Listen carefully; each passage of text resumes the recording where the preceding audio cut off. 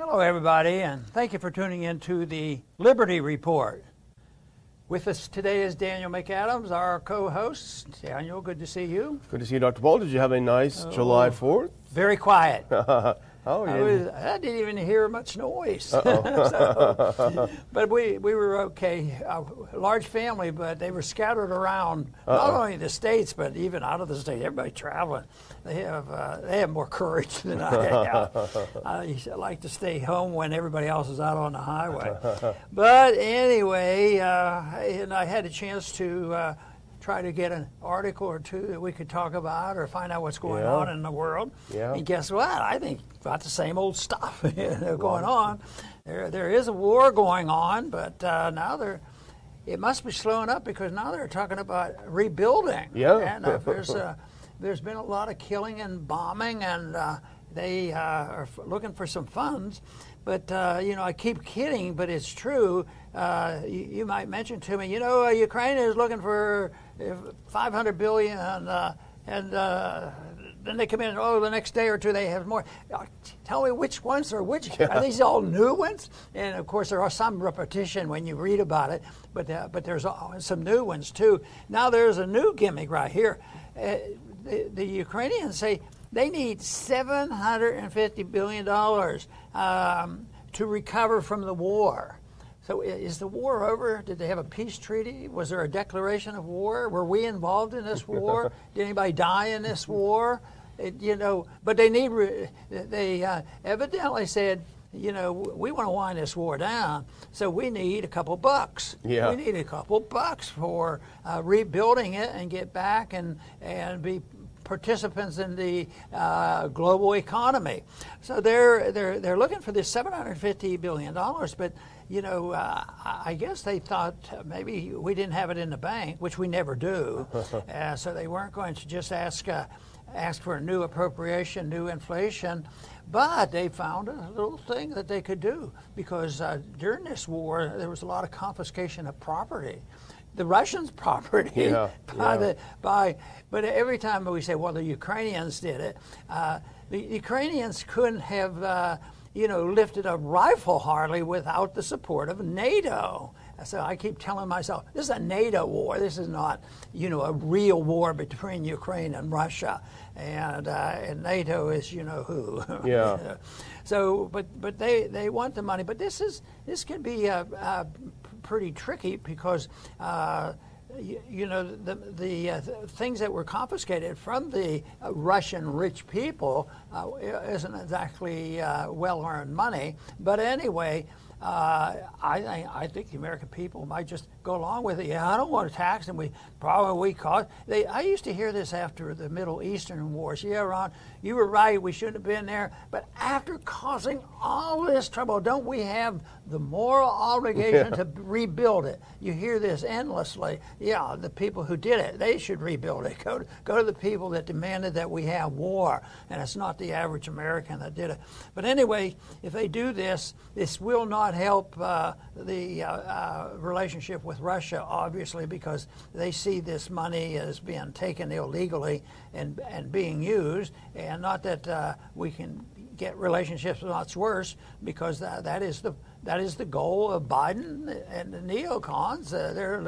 They want this little old war to continue. They don't want to get it out of hand, but they just have to have a war going to justify more of their profiteering from the war industry and the weapons industry. So the big question is will they get this, and what about the timing of this? Do you think there's been a pretty thorough assessment made on how much damage was done and what $750 billion will do? And I've been, conditioned to be rather cynical of all this because I always assume, well, the money never goes to what they tell you it's going to do. It's always well, we're going to feed the people who are hungry over there now, and it's justified because they're not guilty of the crimes. But I don't see anything good coming of this, and I don't think the perpetual war and fighting in that region of the world is over yet. Well, let's put up that first photo because here's the AP piece. You can see Zelensky there. If we get that first, there we go. Ukraine lays out $750 billion recovery plan for post-war future.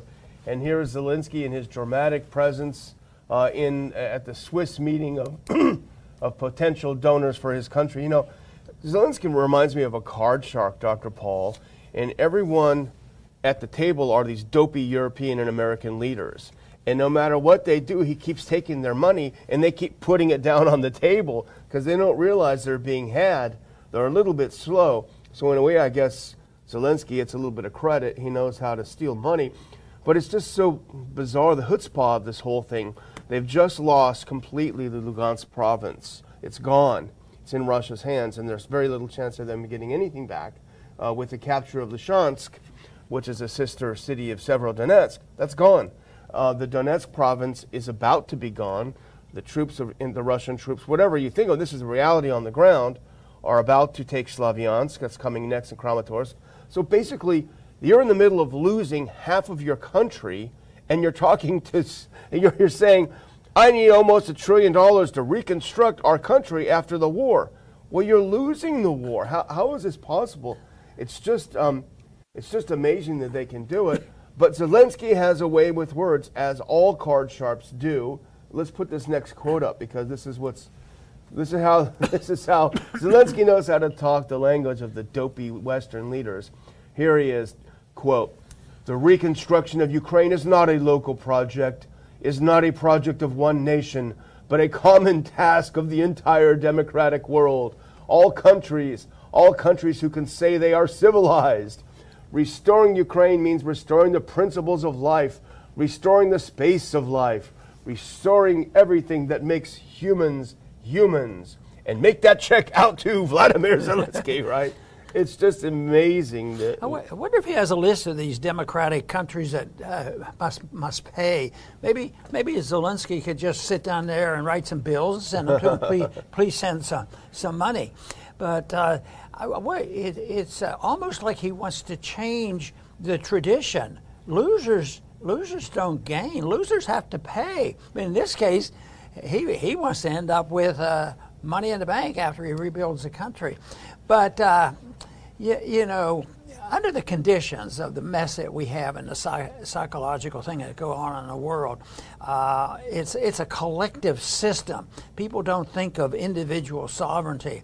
But you know, this whole thing after the Cold War ended, because it was incrementalism. There were some countries in Eastern Europe that I thought, wow, they've been under oppression by the communists and they're going to be independent. But before you knew it, they were involved, you know, in agitating and saying and believing the stories. Well, the Soviet system will rise again, and the heck with all this end of the Cold War. We can't trust them, so they're back. I was really disappointed that the recovery didn't last a little bit longer, but I guess it's the nature of human action that people do get a little bit hungry, and they slip back into these habits. But I think it's the basic motivation and the principles of globalism and lack of sovereignty. Not only sovereignty in the United States, I'm talking about sovereignty of us, people, individual sovereignty. It's their life, you know, this sort of thing. Because that doesn't exist. It's always up the step ladder. The individuals, the community, the state, the counties, the federal government, the IMF, the World Bank. If that doesn't get reversed, I think these perpetual wars are not going to go away. And you know, this reconstruction, this is going to go to special interests. It's not. There probably won't even be a single road built. We know that from the Special Inspector General for Afghan reconstruction, that the whole thing is a scam. And we already know this here, and I don't think I have a clip on this, but I was just reading down on the AP article, and this is a prime example of how these things work. Quote, "Environmental groups want to help Ukraine build back better. Lobby groups Solar Power Europe and Wind Europe, together with their Ukrainian power counterparts, urged Ukraine to set a target of producing at least 40% of electricity with renewable sources by 2030. So they're coming in there with an agenda of what they want, which is, you know, to go to this alternative sources that served us so well here in Texas, right? But you have millions of those. And you say, well, how can they do this? How can they get away with this? How is it possible, these preposterous lies, the idea that you're reconstructing your country as you're losing a war? How are people still believing it? Well, this is a great article. Let's put this next one up if you can. This is a great article, believe it or not, of all places in Vox, which is mostly garbage. But Jonathan Goyer wrote a great piece, which I highly recommend. I'll try to put a link in here, but I'm sure you can Google it. Inside Ukraine's Lobbying Blitz in Washington. And here's a little secret, Dr. Paul, that you know and I know, and this is how foreign policy is made in Washington. You hire a ton of lobbyists, and you have them cover the entire Hill, except for Ron Paul's office, where it's just a waste of money. And that's how you get things done. And this is exactly what's happening. It's money laundering because the U.S. commits billions of dollars to Ukraine, and they hire lobbyists to lobby for more billions. And so put up that next one, because here is just a slight example. If you read this article, you'll see everything you need to see about how things work and why it's so corrupt and why they believe such absurd lies. I'll just do the beginning of this from the author. Ukraine has unleashed an incredible influence campaign in Washington. There's a lag to the filing of lobbying disclosures, but even in the lead up to the war last year, Ukraine's lobbyists made more than 10,000 contacts with Congress, think tanks, and journalists. That's higher than the well-funded lobbyists of Saudi Arabia, and experts on foreign lobbying told Vox they expect this year's number will grow much higher. And here's the author who was writing about attending one of these fancy things. And what they do, they get all of these influential people together and they give them very fancy meals and make a presentation, a dog and pony show. So here's the author. This spring I've been invited to an elegant dinner with a parliamentary delegation and morning briefings, no breakfast, just coffee, at think tanks with Ukraine's chief negotiator with Russia. Foreign policy reporters in D.C. have been inundated with requests.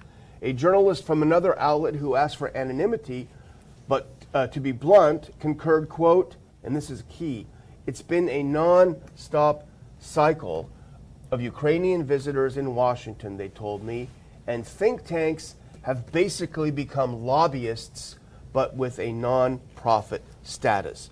That's why we're sending all this money over there.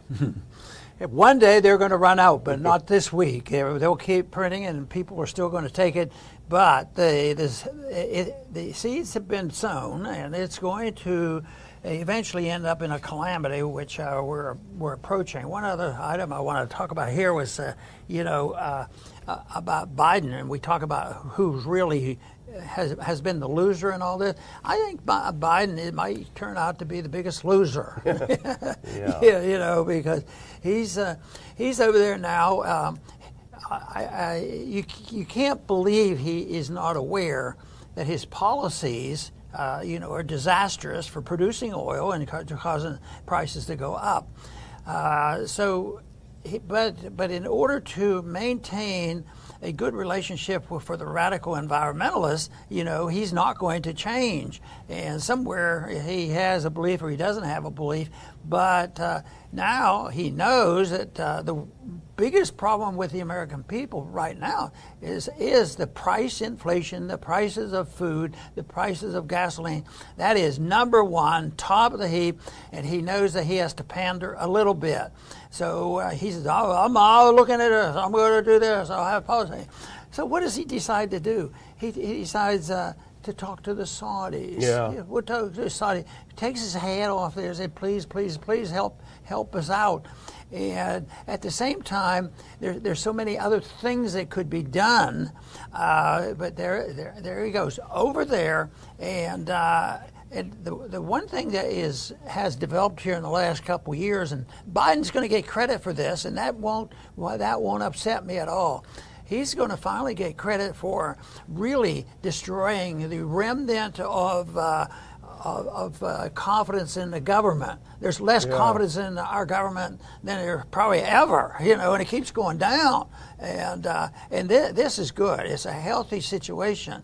But the way I figure, we're not in partisan politics. I would say, well, what can we do? And I just fall back and say, well, we don't believe in the guns. We don't believe that we're going to invade somebody and get rid of the people.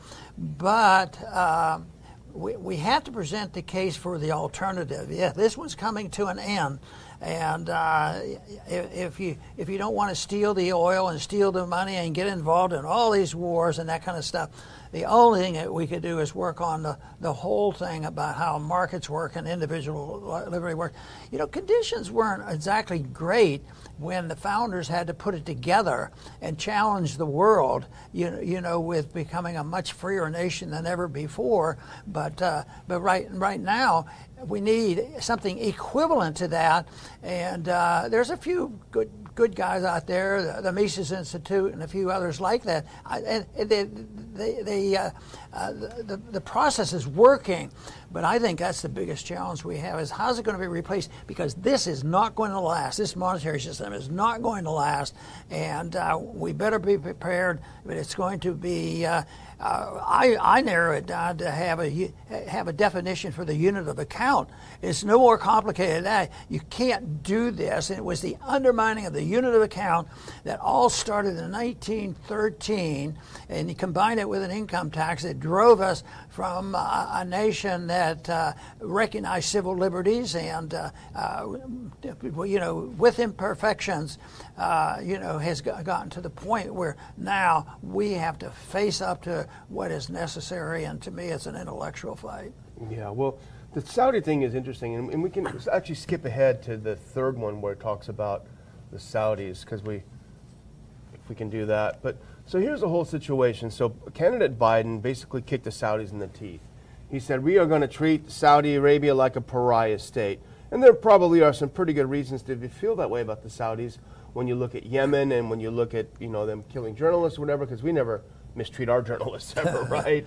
So they kick the Saudis in the teeth. Then they go ahead and do all the sanctions on Russia, which destroys the markets and which destroys oil prices, for at least from our perspective. And then they basically go back to the Saudis and say, hey, we want you to, we're America, you better do what we say. And they say, well, the rules of the game have changed a little bit now. A, the Russians never kicked us in the teeth like you did. B, we're making a ton more money now that you messed everything up with the sanctions. And now, and we're also taking rubles, what have you, or yuan, whatever, for our oil. And now you basically want us to back off. This is a pretty good gig that we've got going with the Russians now. They're not hassling us. We're making good money. You want us to turn our backs on all of that just because you say jump, we should say how high. And I think that's in a nutshell what's happening to the world. Yes, and it's obviously contributing to the chaos. The people who want chaos, they're having their way. But this whole effort, and it's been a bipartisan effort to believe in protectionism and sanctions, which has been very, very destructive. And it's still going on. And, it's certainly the big battle with the Russians. And the Russians are, challenging us on much of this because they've been able to get around it, Yeah. We say, well, we're not going to buy any of your oil. Okay, we'll sell it to the Chinese, and the Indians. You can buy it from them. So it's a system of interference. It's exactly the opposite of what free trade and free decisions are made in a peaceful society where people act quite differently. And so this should surprise no one of what's going on, which is sort of sad, because that means if it didn't surprise a lot of people, why didn't they prevent it? Yeah. And I think the short-term dollar-driven society probably is the main reason why they're not interested in the right answer. But, yeah, you're probably right, but we right now we need sanctions, and we need to crack down. We need to do this, and we need to support the Ukrainians, and we need to be in NATO. We need to strengthen NATO. And yeah, I know we're broke, but we need to do it now. Next year, we'll change our tune. Yeah. Well, we want to talk about one thing that you and I both saw this morning, and that's a very, very wealthy he's a billionaire. He owns a ton of gas stations, and he challenged, because, Biden over the weekend said, listen up, you guys who own these gas stations. You better start charging less money or we're going to really come and get you. And he stepped up and said, he is missing the point. The point is not what we're charging, because we're making the same margins we basically always made, and our costs are going up. You need to pump more oil. And I was thinking, it sounds like he's probably on the right track. Is he right? Or? Yeah. Well, I think he's half right, but he's reflecting the sort of the conservative alternative to a lot more mischief. So if it's a Biden issue that you're dealing with, yes, he resents the Biden policy, and he would change things like that. But he simplifies it, which is okay. He simplifies it by saying, well, what we have to do is boost production. And that is true. If you boost production, prices come down. But that is still what so many of them do. They steer away from the real cause. This is part of it that has effect on prices. But the real cause of inflation in all the prices and what we're facing today is a monetary policy. It's a monetary system that we have. It's the fact that we run out of deficit. So deficits aren't inflation, but inflation or the deficits that motivates the governments and the politicians to go along, run the printing presses. And but it comes from a strong philosophic belief still that it's part of the philosophy of the Phillips curve. They say, if you have a good, healthy economy, and usually by inflation, prices tend to go up. And, there's a temporary benefit from this. Maybe prices go up and the economy, slows down. So what they want to do, though, is say that the prices, if we bring on, their belief is that, we finally get to the point. So what have they been talking about for months now? When are you guys going to raise the interest rates? Yeah. What we need is a recession, because a recession is a weak economy, and a weak economy will lower prices, which is sort of true. But that's the painful way to do it. You don't solve the problem by bringing in a free market. You never deliberately cause a recession, because they say if prices go down, that's deflation, which is bad. Which in the business cycle that can happen. But they claim that. But if you have a healthy economy, you actually have prices going down, but that's not deflationary. It's not the shrinkage of the money supply. It's the increase of productivity, which he likes. With the billionaire likes that. But if you don't bring into the whole principle of the monetary policy, yes, it could help, but people aren't quite willing. When does Biden go to all of a sudden change his mind? Yeah. Oh, let's increase it. We made too many mistakes about pipelines and drilling and pricing and all this stuff, so we're going to change our mind. They're not going to do that. So they need to think a little bit more about monetary policy. Yeah. Well, here's an eye-opener that, speaking of oil, and if we can put that next one on from Yahoo Finance, this is pretty disturbing. J.P. Morgan warns that oil prices could surge 240% as Russia slashes output in response to Western sanctions. And the Europeans are talking about putting a price cap, a G7 price cap on how much Moscow can sell its oil for, or attempting to do that. And so JP Morgan is noting that Moscow could retaliate by reducing its production of oil by as many as 5 million barrels a day without causing excessive damage to its economy. JP Morgan says they worry if that happens, you're going to see a, quote, stratospheric $380 a barrel for oil. What do you think about that? Well, what I think, it's scary, could happen, but it's sort of the argument I was making before we had this current price inflation going on, because, I think it was 2012, they started this theory where they say, what's the need is we need inflation because inflation is good for the economy and it reflects a healthy economy. So they did that for 10 years, but we needed prices going up at 2%, which is wrong, morally wrong, it's stupid, but they did it because the conditions were such that productivity was keeping up and keeping the prices down, so they were all for that. So that's what they're doing now. They're saying that if we have more production, that's going to solve all the problems. But it doesn't work that way if the spending continues and the printing of the money continues. So it's going to continue that way Production is important, but you'll get production in a free market. But still, I'm back to the old thing. You need a definition of the unit of account, or you will have this economic system and this globalism exactly where we are, because it invites the corruption, it invites the profiteering, it invites the counterfeiters, the whole works. So it's a basically dishonest system, and it encourages and the people who know how to cheat and lie. Yeah. I mean, Washington is a den of liars. Yeah. And the best liars sometimes they're the ones who get elected. Yeah.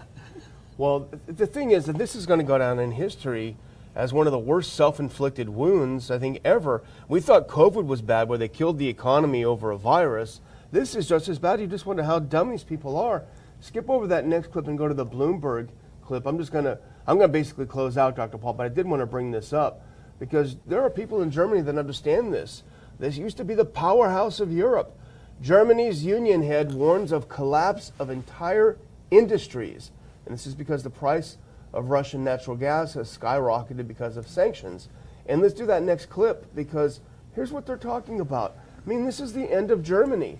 He said, because of gas bottlenecks, entire industries are in danger of permanently collapsing. Aluminum, gas, the chemical industry.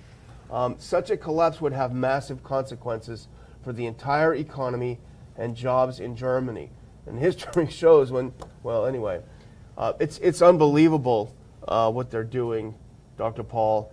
And I will just, if we can put up that last clip, my last thing will be, I hope everyone had a great weekend. It's time to think again about what we're going to do in September, and we would suggest that you might want to come to the Ron Paul Institute's conference. If you can put up that clip, Anatomy of a Police State.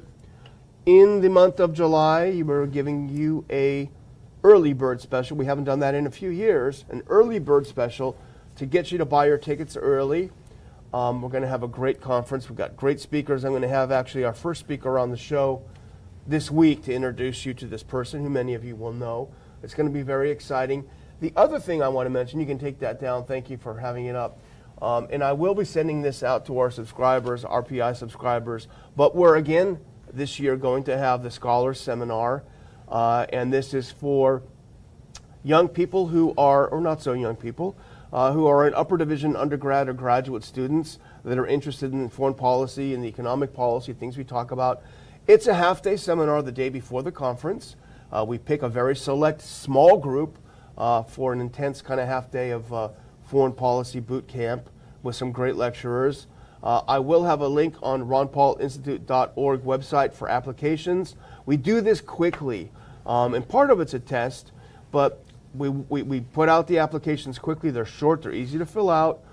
We do offer scholarships to the students that are accepted and their rooms while they're here, and free admission to the conference. So it's a great deal for a half day of good lectures and also meeting great people. Again, the link is on RPI right now to the application.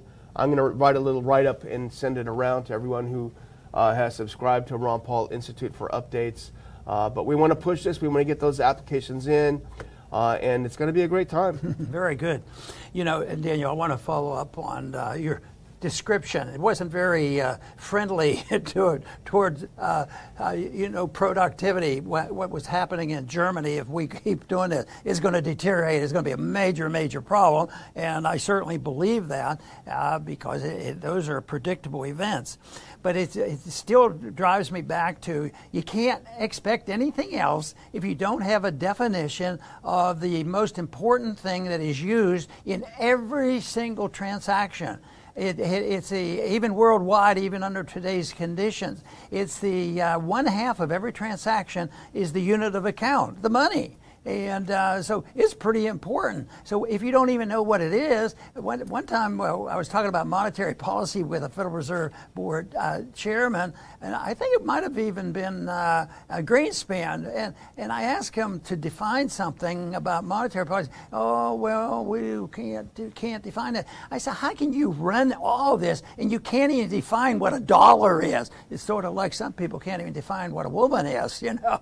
So, but anyway, Without a definition of a unit of account, if you don't have something to rule value and be used, something that is flexible enough but stable enough where people can agree upon it, you have chaos. And that's is what Daniel was describing, the chaos that occurs in the economy like this. But what if an engineer, what if a builder, an architect had something, every day they measured something, you know, the measuring stick changed size. It would be chaos and it wouldn't work, and eventually the whole thing would fall apart. And that of course, seems oversimplistic, but that's really what's happening. It just doesn't happen in one day or 1 week. It might take a long time because some of the benefits linger for a long period of time. And the dollar has been useful over the many decades, but it's getting to the point where the flexibility, even when it's strong and weak, it's the fact that it's not stable. And then you have the setting of prices of all goods and services, and that causes even more chaos. Earlier, Daniel mentioned the individual that said that he was predicting, J.P. Morgan, I think, that oil could go to $380 a barrel, and I think it could. But I think what that is signaling is if it gets to $380, it's going to get to $1,000. Just like I always said, that if we ever get to that 2% of price inflation, watch out. You better look quickly because it won't last long. And how many people can remember how long the government-regulated interest rates, the overnight rates, hung around 1%, 2%, but they were around 2%. And it lasted in a flash, and now what are interest rates? They're moving up, and they're going to move up. So this is the whole thing, is they can do all the planning. They can have the best minds working these calculators and computers and saying, if we do ABC, we're going to get ABC results, and this is how you have a sound economy. And 99% of the students in the last 50 years, especially since the Depression, that have gone through any college have been taught Keynesian economics, which is convincing people and the economists and the politicians that calculations can be made.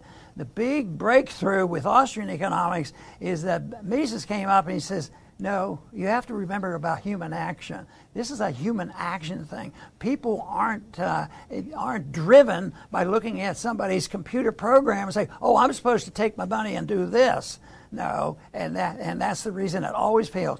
The economics that are dependent on computers and calculations and forgetting about human actions and subjective theory of value, it can't work.